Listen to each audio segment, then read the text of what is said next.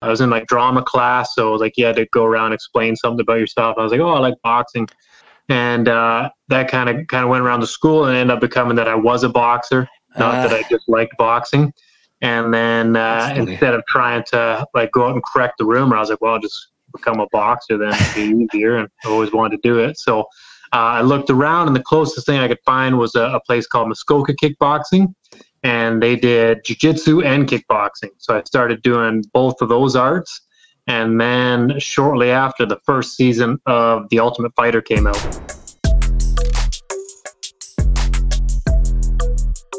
Welcome back, everybody, to another episode of the Robert Patton Global Podcast. I'm here with the UFC fighter, good friend, old friend, Kyle the Monster Nelson.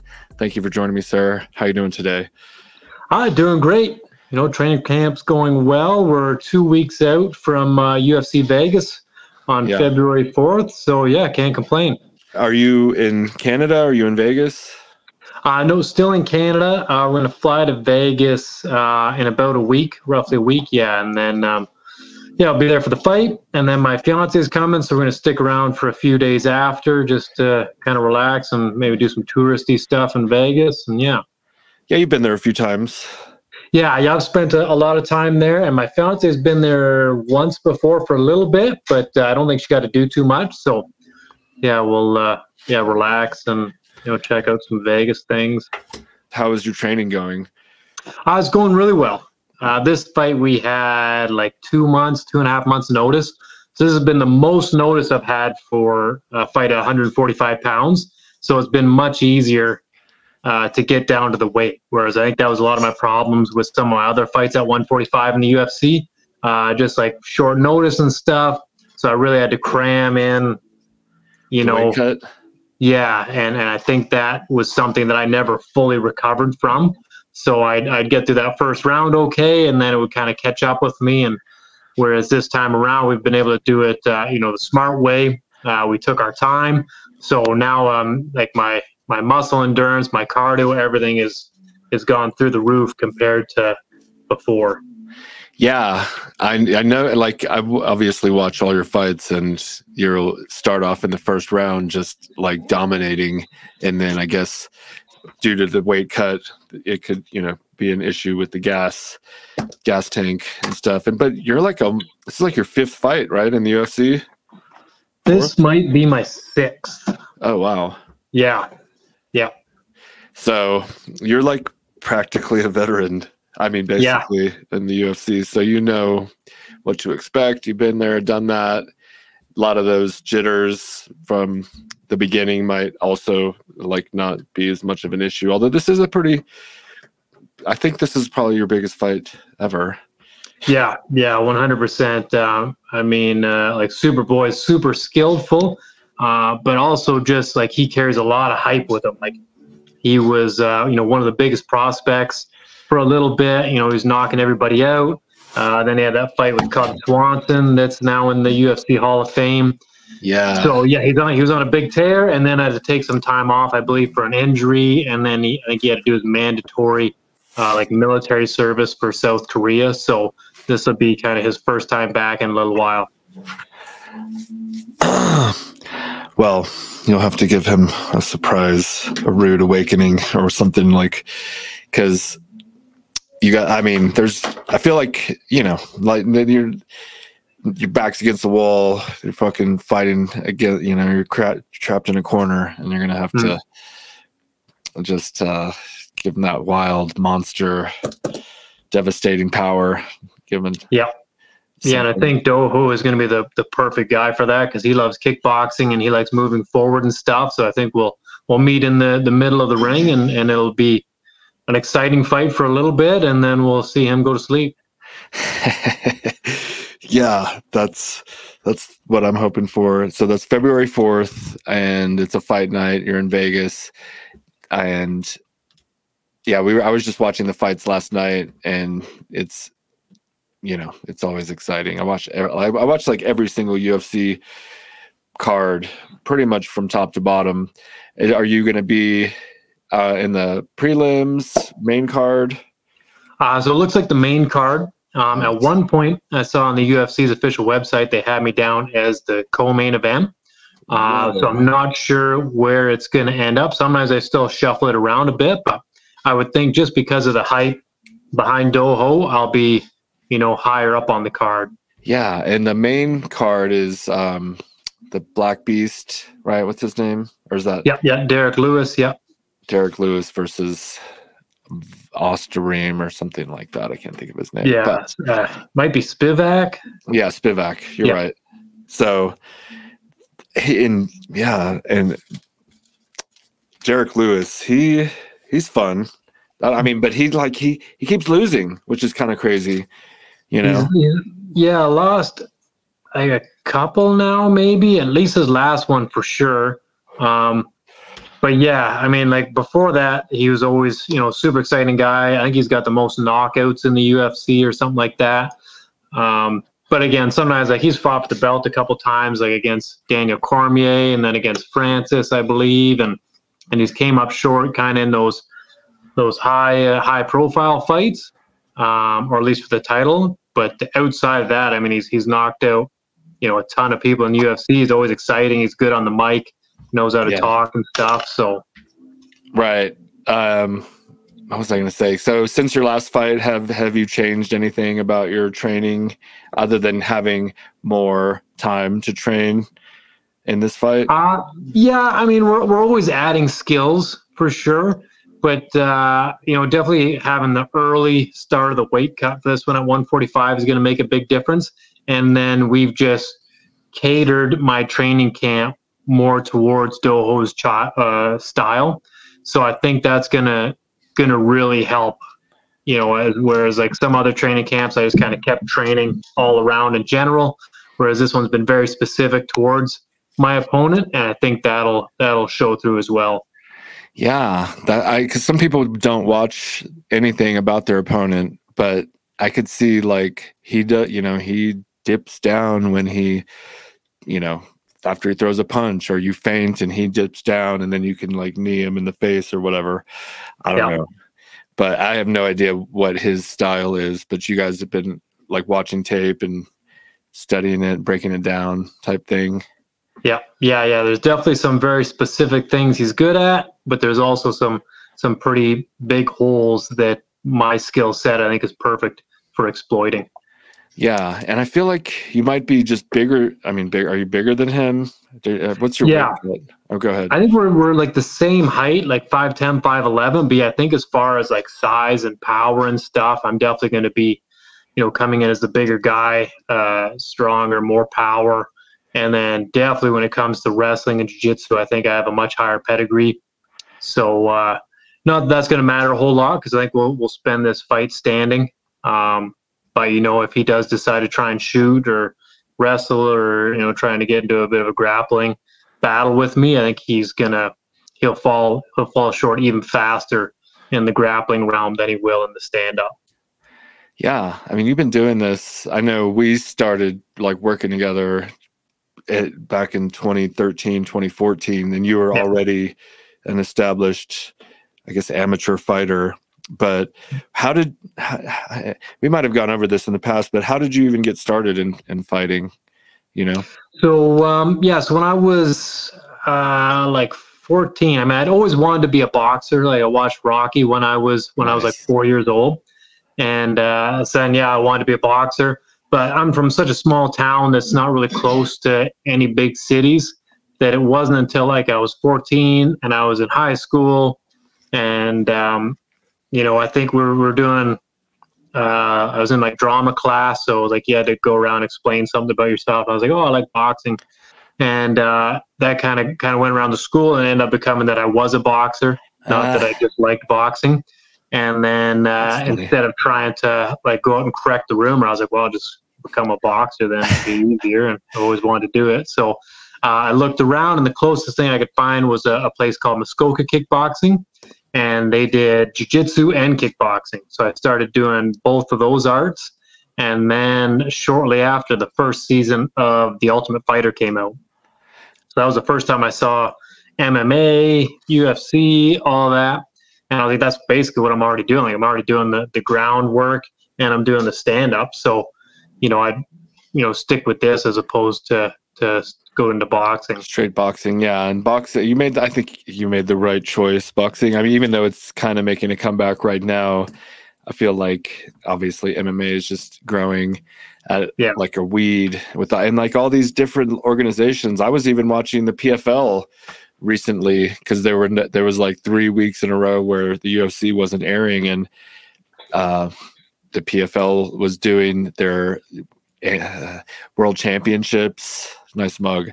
But and they give away $1 million to the winner of each category. Yeah. So that's pretty sweet. It sounds like there's some big money over there in the PFL, so that's great for the sport. Because I know like a Canadian lad I've trained with a bit, Olivier Aubin-Mercier, he won the 155-pound belt and the $1 million and stuff, and he was in the UFC, did well in the UFC. Yeah, kind of lost a couple fights and then got cut and then went over there, and next thing you know, he's making $1 million. So that's great for him. I know. I watched him. He did well, and I watched because they had all the weight classes. I don't know if they all fought back to back to back on the show I was watching, and to see that whole organizational structure where it's like you get points over the course of the year, and then it's kind of work your way towards this championship fight, as opposed to just having a belt retained until they lose it, which it's interesting. I don't fully understand it, but I do. It does seem a little bit more, I guess, like a sport, whereas like they'll have like the season or the preseason or whatever, and then you get enough points in that and you make it into the whatever, the playoffs or whatever. Yeah. And so it seems pretty cool, and it, I don't know, so far it's worked out really well, and they got a lot of good a lot of good competition there. Yeah. And sounds like they're getting views and stuff. So yeah. It's crazy. Yeah. I'm like, Francis Ngannou might go over there, and fucking Jake Paul supposedly signed with them. I'm not sure if that's true. Yeah.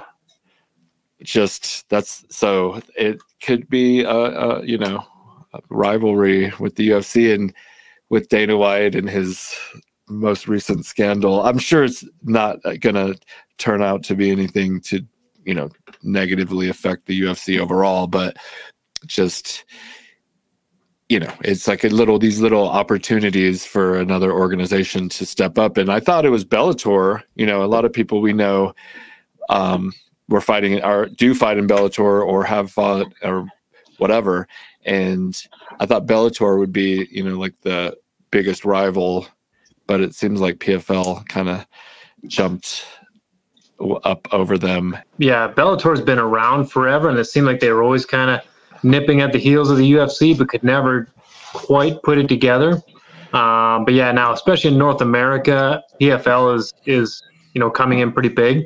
But there's also one championship over in Asia, which I think for viewers, just because Asia is so big, I believe they get like some of the most viewers because they get like millions of views just because the population and stuff, and obviously like Bushido and like warrior stuff, samurai culture, all that is very big over in Asia. So there are definitely some pretty hardcore fans. Yeah, and Mighty Mouse Johnson, he's over there, and Brandon Moreno just won again the flyweight championship last night over Davis and Figueiredo, that quadrilogy, which was were you watching that last night? Yeah that was exciting. And we sponsor Moreno, so to have him win the belt is pretty sweet. But I was just texting with his management, and I was like, he needs to fight, just because like to solidify himself as one of the greatest ever, he's got to beat Johnson or Cejudo or something.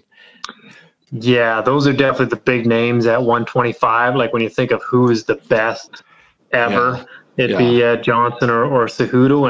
And Cejudo's kind of retired, but maybe he's coming back, or who knows what's going on there. He's going to come back heavier, but Johnson's still competing. So there is, I don't know how far-fetched it is, but there is a a possibility or a chance of him competing.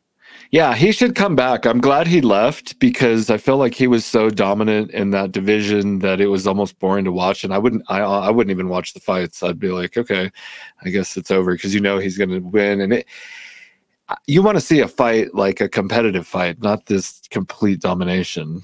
Me, anyways. As a fan, I want to see you do a complete domination tomorrow night, or not tomorrow night, February 4th. But in general, if I'm not terribly aware of the fighters, I like to see like a really evenly matched fight, or because then you feel bad for the people that are losing. And I felt bad kind of for Teixeira last night because he was. They should have just called it like a couple rounds earlier because like even if he won, I was saying getting kicked in the head that many times isn't worth being champion to me. I don't know, like it was pretty and it brutal. was the same for the Lauren Murphy fight earlier on against Jessica Andrade. Like that was there didn't really see a hope for Lauren to pull that off. And again, the stakes on that one, like it was just it wasn't a title fight or anything. It was just a regular fight, and she wasn't really defending herself. She was eating so much damage. I definitely felt like, I don't know if the ref, I feel like could have stepped in, but I think it was definitely on her corner. I think her corner maybe should have, especially going into that third round, they should have talked to her and been like, "How you doing? What's going on? Do you think you can defend yourself?" And then maybe look at throwing in the towel because, she took a lot of unnecessary damage. And really a hope of winning. I know. Yeah, Andrade is a beast. And I don't even know how Murphy – I think Murphy had like a higher ranking than her, which I don't know if they switched weight classes because Andrade was just champion recently. Yeah, I think she's fought in like 3 different weight divisions now. So okay, well, and maybe the fact that they were in Brazil, because I'm like, why? Yeah, what is going on with these refs not stopping it? These are like beatdowns, and Lauren Murphy looked like she got run over like twice by a Bigfoot truck, and I was feeling pretty bad for her, and she's pushing 40. So that's a little bit past your prime and fighting Andrade, who's 31, and I think you're 31, right? Yeah. So you haven't even hit your prime, in my opinion. I feel like 33 is right around like the absolute prime fighting age, and so and you started at 14, so you will have been doing it for basically 20 years, just under. That's a long time of putting all your efforts in one direction to become an expert. You're like an expert, right? Yeah, exactly. Yeah, like you think about like doctors and stuff, go to school for 7, 8 years, 10 years maybe. I've been in school for like 17 years so far. So so you got a PhD in this particular field, and okay, so you started in kickboxing and jiu-jitsu. Yep. And when you're sparring, do you have good sparring partners, or what how are you arranging to definitely. So we got Mike Malott as one of my training partners who's worked with Sheath before, spent a lot of time at Alpha Male. He's in the UFC now. He's at the welterweight division, a little bit bigger, but he's somebody I get to work with a lot, and obviously another high level guy. So that's great. And then just like my coaches and stuff at House Champions, between Lynn Halmagine and Adrian Woolley, and then we travel a little bit to another gym to work with other guys that are in like Bellator and PFL and stuff like that. So so I do get a lot of good training just staying local here in like Southern Ontario. Yeah, 'cause that's important. And I just joined a Brazilian jiu-jitsu gym again for like the 6th time. On and off, I've been training for 24 years but mostly off, not training, but like on and off. And I'm a white belt. I'm like this at this new school, we have legit Brazilian. They're like from Brazil, barely speak English instructors, and it's really the best, most technical instruction I've ever gotten. But I really just wanted to go for the, rolling, we call it rolling, right? But sparring, and we got the gis, but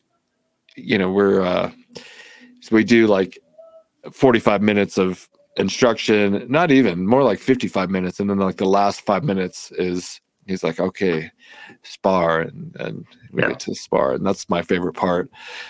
But you as a UFC fighter, I feel like fighting against these other high level fighters, if you were to spar at 100%, that could be dangerous. But can you describe what that's like and kind of how you make sure not to get hurt or whatever? Yeah, definitely. Like we can grapple and wrestle and stuff, pretty much at 100%, 95%. I mean, we're obviously not picking people up and slamming them on their heads because we all have fights and stuff coming up. But like for wrestling, jiu-jitsu, we can still go, really hard. When we get to like big glove sparring, so like 16-ounce boxing glove sparring, then again, we can still go, a solid 80%. Because we got a little bit more padding and stuff. And then when we do the small glove sparring, then we got like 6-ounce gloves. So it's getting pretty close to, like the fight style gloves. So you have to pull the power back on those. And also like your thumb is exposed. Some of your knuckles are exposed. You don't want to be accidentally cutting somebody when you're sparring with those. But again, we can go with the small gloves, do, 50% or 60% power with those. Well, we work in the wrestling and the jiu-jitsu that we can go at, again, like a 90-95%. You just made me think of Kevin Strickland, who apparently he only spars with, the small gloves, and I enjoy watching his fighting because he just like stands in the pocket and does his it's just straight, basically boxing, but with these 6-ounce gloves. And when you're doing that, like sparring with the 6-ounce, are they 6-ounce gloves, whatever, the MMA gloves? MMA, so the fight gloves are 4-ounce. 4-ounce. Yeah. And so you were just saying like you guys will be sparring, but is it boxing or is it like boxing with takedowns and grappling? Yeah. When we're wearing the 6-ounce MMA sparring gloves, then we'll do the whole thing. So just MMA rules. Yeah. Okay. And you do that with like Mike Malott and these various guys. Are they trying to imitate, like for right now, Superboy, I guess, Doo Ho Choi? Yeah, for the most part. Now that we're getting closer to the fight, we'll start finding people because like Mike's a couple inches taller than me, I believe. So he's a little almost too tall to I guess emulate Superboy. So we'll get guys that are like my height, a little closer to his style and look like him, even if they're not in the UFC, but if they're similar to him and they're good Muay Thai fighters or they're good kickboxers, then we'll bring them in, and those will be like my main sparring partners where I'll do some of my harder rounds with. Okay. So what's like, what's your typical day like right now training? So we'll usually do like a sport specific in the morning. So sometimes that's wrestling or pad work or something like that. Then I'll get my hour of cardio in around noon or 1 or 2. And then we'll get the evening training in for another sport specific that's around an hour or 2 hours. So it's, we're usually 4 to 6 hours of training a day. And we try and do that 6 days a week. And then on Sunday, I'll just do my cardio. And hang with the family and stuff? Yeah. Okay. Yeah, try and get a bit of relaxation in and recover a little bit. Yeah. Do you do like yoga or meditation, any kind of other like techniques, massages or? Yeah, definitely massages. I try and get at least one massage a week. My gym, Muskoka Martial Arts, we have a gentleman that does massages out of the gyms. He's got his own room there and runs his business, so I get a massage from him.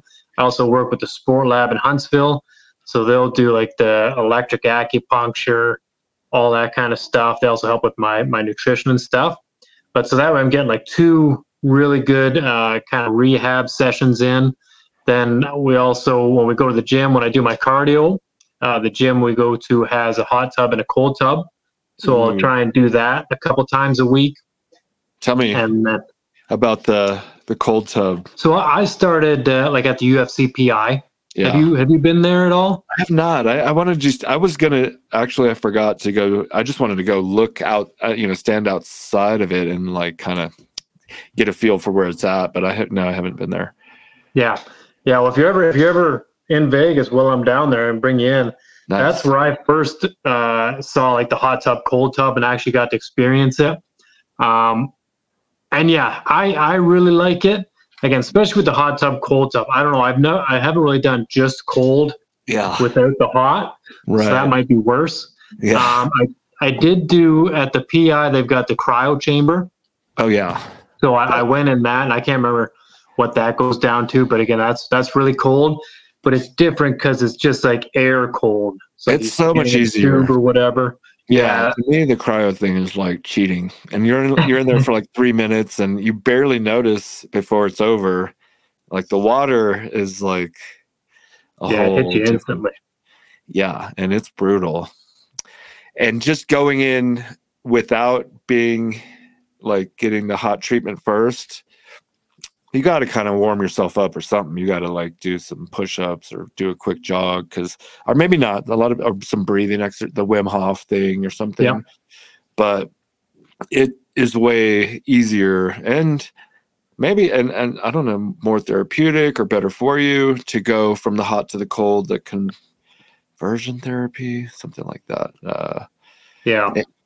I forget what the word is, not conversion, but it's like the opposite or whatever. So how long do you figure you stay in the cold once you get in there? So I usually do around a minute to a minute and a half, again, depending on how hot or cold it is. It also depends on where it's at in my day. Like if I go in the middle of the day and I've got training again in the evening, then I always make sure I finish hot. So I'll do whatever, 3 or 4 minutes in the hot tub, and then cold tub, hot tub, cold tub, hot tub. Yeah. And that way, my body isn't trying to warm up while I'm going into another training session. Yeah. But if I do it at the end of the training day, then I'll finish cold and then kind of let my body, work through warming itself up. Yeah. There's supposed to be like all these like benefits or whatever. And to like the layman, regular guy, you get like this euphoria. It's supposedly like almost like, doing the drugs, for instance, because your body releases all of these chemicals because it thinks you're going to die or something. It puts you, it is, you go into like almost a state of shock because you're just so cold, and then you have to relax yourself and control your body with your mind and stay in there because you'll be fine. And supposedly you're supposed to stay in for a good 3 to 5 minutes, which I have a hard time doing myself. I'm more like a minute and a half type dude. But it also depends on the temperature. Yeah. But it does create a, like a feeling afterwards where you're kind of like more energy, maybe. I don't know. Yeah, and I find I get like some mental clarity too. Mm-hmm. And then, just like as far as like sore muscles and stuff, kind of helps flush everything out, especially when you're training a ton back to back. Man.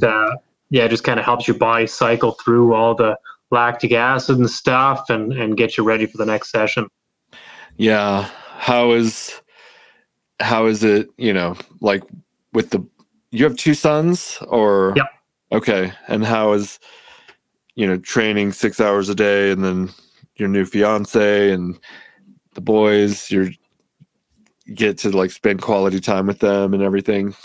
Yeah, so it's a little tricky right now, just with the way things are set up. I see them every other weekend for like Yeah. a day and a half. Yeah. So then we just kind of, just focus on them. Um, Maximize that time. yeah, so I'll just make sure because it's a day and a half, I'll get like my training in before that, and it's on the weekend, so it's a little less rigorous. And then on like the Sunday, I'll have them, and then maybe I'll take them to the track or something, or I'll just sneak out for a run quick and How to get your and then I can cardio. hang out with my fiance and stuff, and then that's back to family mode for the rest of the day. Okay.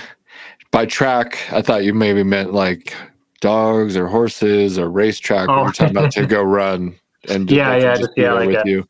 track and field track. What do you? How far do you run each? So like, it's more so about time for me. So it's usually I'll do an hour, and then again, like some days if it's a Sunday and I've had a hard week, an hour. Wow. it may be a slow hour. Maybe 8 kilometers or something. Okay, that's not nothing. It'd be like 4 miles, 3.5 miles or something. And then if I got energy, then I'm like, I'll try and burn it off, build the gas tank, build the cardio. And then, then maybe, 10, 11, whatever kilometers. Okay. Because I'm thinking of like the Diaz brothers and Cheeto Vera and a lot of people, I don't know, those two come to mind though. And they just like, do triathlons, half marathons and shit like that too. And that really can help at the end of the, in the 4th and 5th rounds or whatever, 3rd rounds. So what other type of cardio exercises is that like, besides, I guess you just training in general is probably pretty rigorous.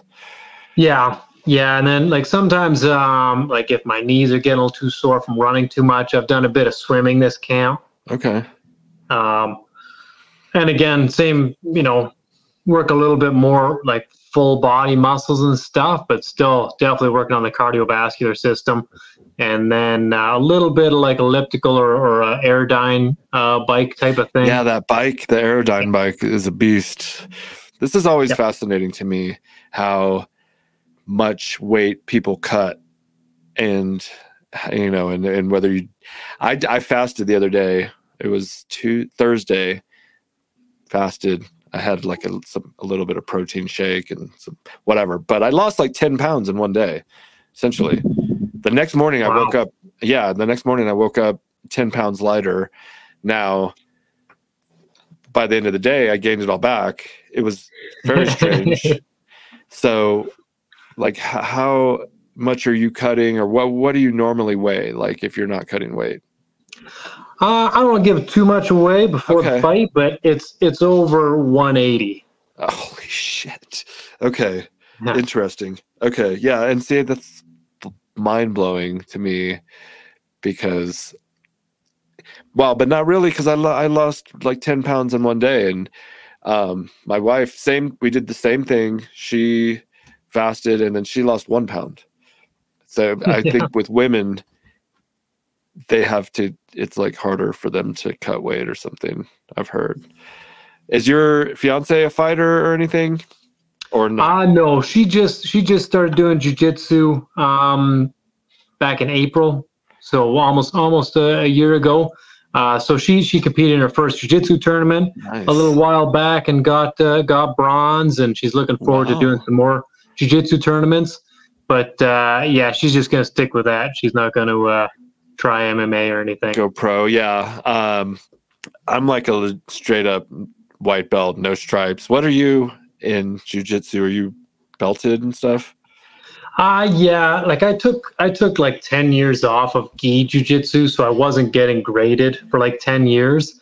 But I'm a brown belt. Oh, nice. Okay.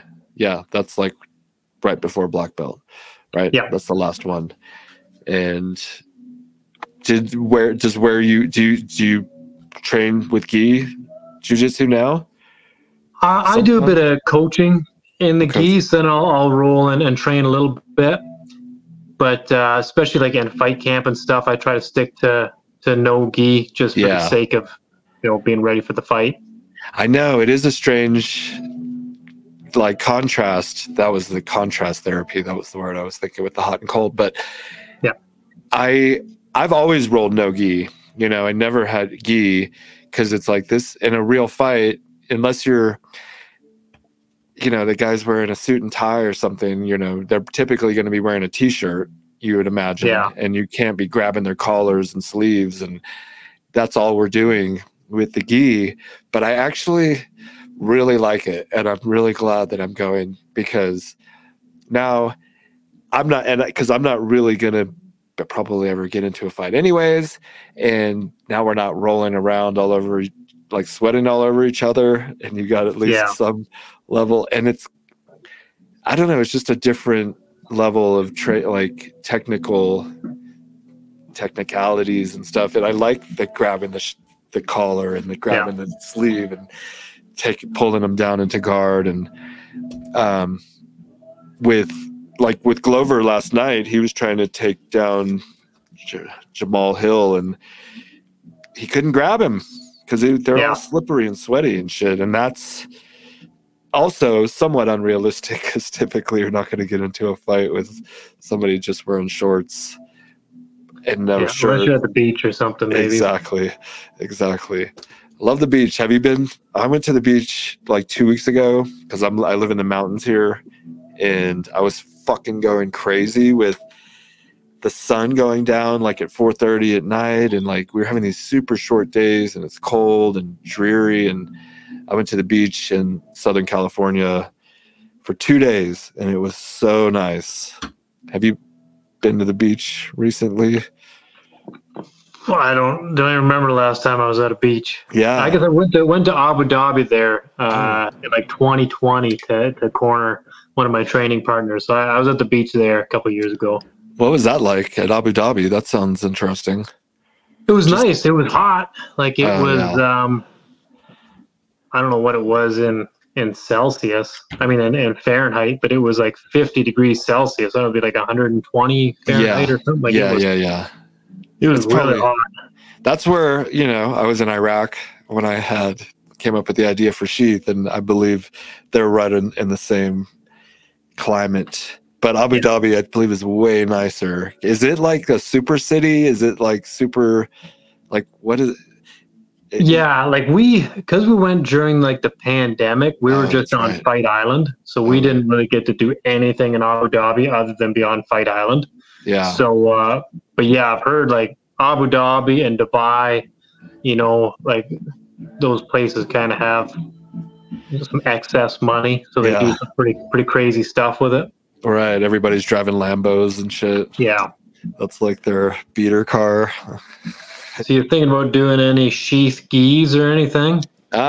Gi. No, but maybe. I'm gonna just keep rolling. We have a lot of fight gear, just no gi stuff, like the shorts and the rash guards and stuff. And I have them sitting in this bin. If I haven't sent you any, I need to at least send you some, just because I have it here and it's been sitting here. Gi. No, but I thought you were going to ask, am I thinking about joining in a tournament? And I wouldn't mind doing that, because just for something to kind of work towards, And I don't even have a goal. Yeah, I don't need to win, because I'm 44. I'm not trying to impress anyone, but just for the fun. I imagine it's pretty fun. Yeah, and like, jiu-jitsu is pretty good with like the age groups. So like once you're over 30, you're in masters, then over 35, you're like masters 2. And like, so you won't be going against like an 18-year-old killer or anything like that. Right. So. Yeah. And I was training on Thursday. The guy we were doing, just some techniques and stuff. And I could tell he was like really strong. And then when we started to like grapple and spar, the coach switched him with this bigger guy, and of course he goes and like puts on his wrestling headgear, and I was like, oh, okay, he's a wrestler. And wrestlers are fucking like stupid strong. Did you wrestle? in like high So school? no, I started with jiu-jitsu, but I have more of like a wrestling kind of style or mentality. Yeah. Yeah. Yeah, that's why I asked, because it seemed like you might have had that sort of foundation, but they're all coming, to jiu-jitsu. It's not necessarily the other way around. So the dominant sport or martial art is jiu-jitsu, but people that have wrestling, they have it's like a smooth transition, I guess, from someone who's never done either, obviously. Yeah. And Yeah. Like wrestling is great for control and all that, and building mental toughness and like physicality.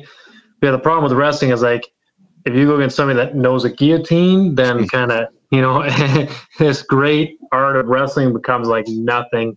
yeah, With the, just stick your simple head right in beginner your arms. submission. Yeah. So, Yeah. but once you get a little bit of jiu-jitsu with wrestling, then yeah, you've got something deadly. Yeah. The guillotine.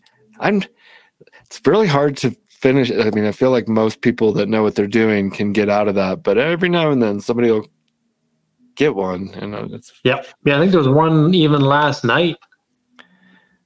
Maybe it was in the prelims maybe, or something. But yeah, I had actually typically, I either have people come over and watch them, or it's just me and my wife watching them, but I watch it every night. And we haven't had people over for a long time. But last night I had quite a few people over, so didn't get a chance to like fully watch all of the fights. But it was, there was like the Terrence McKinney knockout where he got like scissor kneed in his carotid artery. Yeah.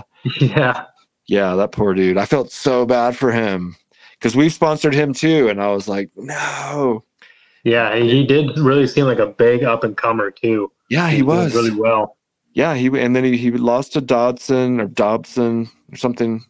Yeah, in a close fight, and then I think he won his next fight. But last night he looked like shit. Like from the get go, I was like, or either that other dude was just really good.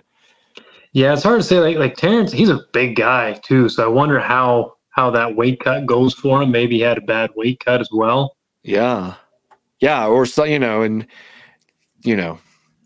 James Krause. I betting on these people, for instance, and you like maybe something about an injury, maybe something about their personal lives that's kind of maybe they're losing sleep at night, or there's all these variables that go into a fight that a lot of people don't think of, because you don't know what's going on behind the scenes. So he might have broke up with his girlfriend or fucking whatever. Who knows, right? Yeah. But I imagine that the weight cut. We work with Raquel Pennington sometimes on and off, and she's 5 times now. She's on a 5-fight win streak, which I'm like, wow. And she has a mental coach. She was talking about in her last after like the interview after the win, and I was like, a mental coach. I was like, that is interesting, and I've never thought about getting one for myself. Although now that I'm saying it, I'm like, because the mind can be so tricky and like fuck with you and fuck up your whole life in a sense if you're having some stress and you're not dealing with it properly.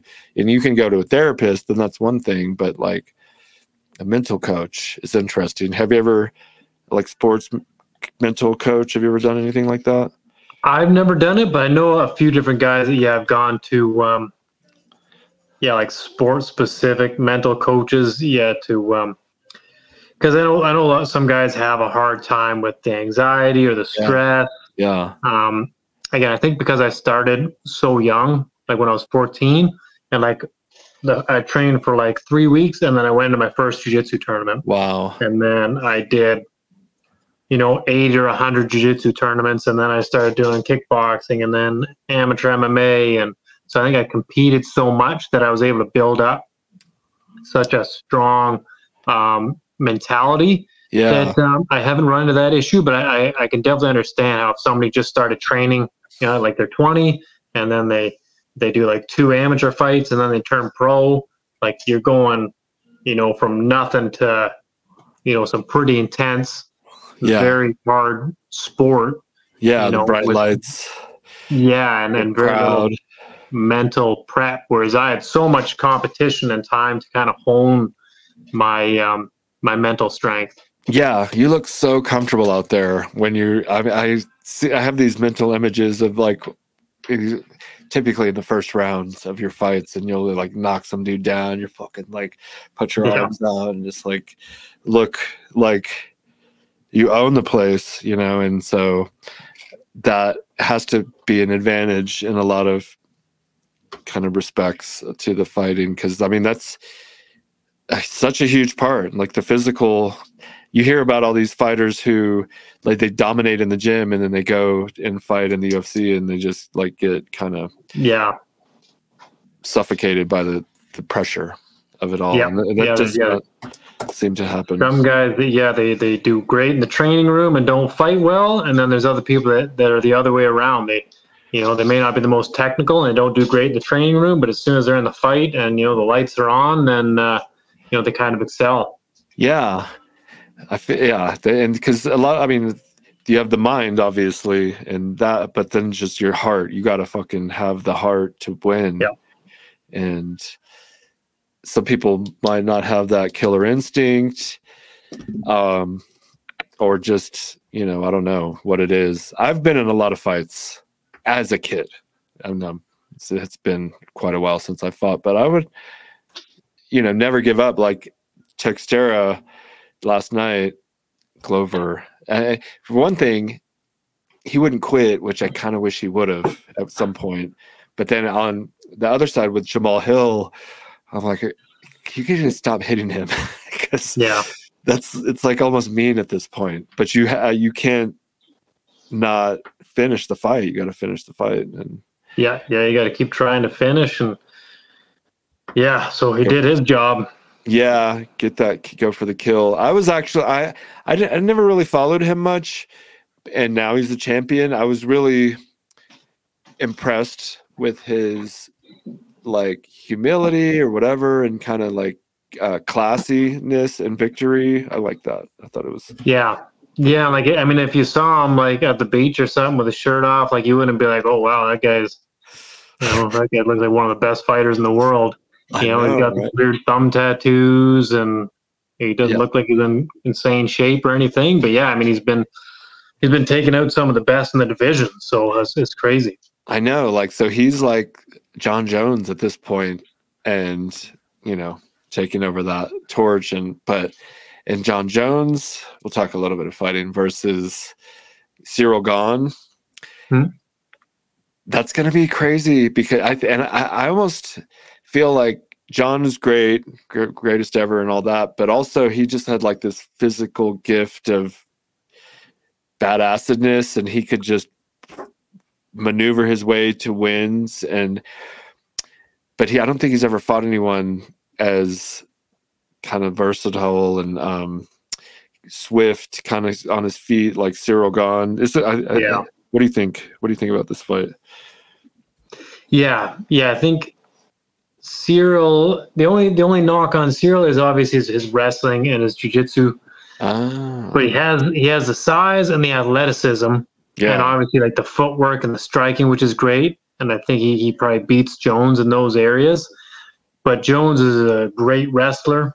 Now that he has this size, seeing what how Francis Ngannou was able to kind of out wrestle Ciryl, I think Jones will be 10 times better at wrestling than Francis. True. So I forgot he had that wrestling background. I think he went to like NCAA, like wrestling Division I.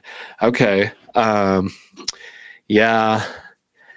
thinking about Ngannou like not fighting Jones, but I guess it's Jones would probably murdered him. I think he would have wrestled him. I would have did kind of the same thing that Stipe did in the first fight. Kind of wrestle him, wear him out and stuff. Yeah, and Ngannou doesn't have. He's not. I feel like he started fighting at like 35 or some shit. Maybe that's a little off, but it was definitely late in his career for sure. Yeah, so he's just riding his size, and when you're that big, I think he had to cut to 265 or something. So that huge advantage, it's like, okay, you're not really like this technical fighter, you're just a giant. Yeah. And he has some skills to make sure he doesn't get wrestled and whatever, but that as a smaller, slow, non-athletic guy, I get irritated with people that are just born these giant freaks that, it's like being born a genius or being born rich or something. It's like you didn't have to do anything. So I'm not impressed. I'm not as impressed with stuff like that, whereas Jones, he also he's athletically gifted, but he trained for his whole life and to get where he's at and stuff. And so, and like guys like whatever, I was going to say, you've been, working at this for 20 years almost now. And it's like you put in the work, like Michael Bisping or something, and it's just like, I want to see these guys win. Whereas if you're just born some like LeBron James, it's like, okay, well, you could fucking barely try and be one of the greatest. So that, again, doesn't really impress me. But I'm really looking forward to seeing you fight February 4th. Doo Ho Choi, you can get that W and, stop his little hype train and put some of that hype on you. Because that's what happens when you beat these guys is you get to absorb their audience or crowd or whatever. And so I'm really excited to see that. So just keep doing what you got to do and fucking stay focused on that. And I'm sure. Yeah. Thank you. I'm excited to check out some of the Sheath shorts and stuff. And but we'll send you some shorts, and we have a lot of new stuff. And I think we sent you something recently, but we'll definitely send you all of our latest and greatest items we have in stock here. It's been, we've still been growing. I mean, the fact that you were like part of the Kickstarter back in 2013, which this is our 10-year anniversary, 2023. And, we've been growing and so grateful. And, last year the economy was a little bit funky, but we're still like where a lot of companies kind of either went out of business or had like really difficult times maintaining that growth, we were able to be relatively stable. So we're very fortunate, very lucky, and I really appreciate all your support over the years. Yeah, thank you. It's been it's been a long ride. Yeah, glad to be a part of the team. Yeah, for sure. I just remembered you used to ship our Canada orders and stuff. That's funny. Yeah, I used to be the Canadian distributor. Yeah, but you got to focus on this career, and you're doing great. I'm really proud of you, and I'm looking forward to see you on February 4th. So, and thank you for coming on and talking to me again. You're probably one of the most returning guests we've had over the years. So we'll have to have you on again next year or whatever. Yeah, for sure. It'd be cool to do it in person sometime down in the States, so we could sit down and do it. I know we've never actually met in person, but for sure we'll get it done. And thank you again for coming on. Enjoy the rest of your Sunday, and I will be watching on February 4th. Awesome. Thanks a lot. Thank you, Kyle. Bye. Bye, everyone. Bye.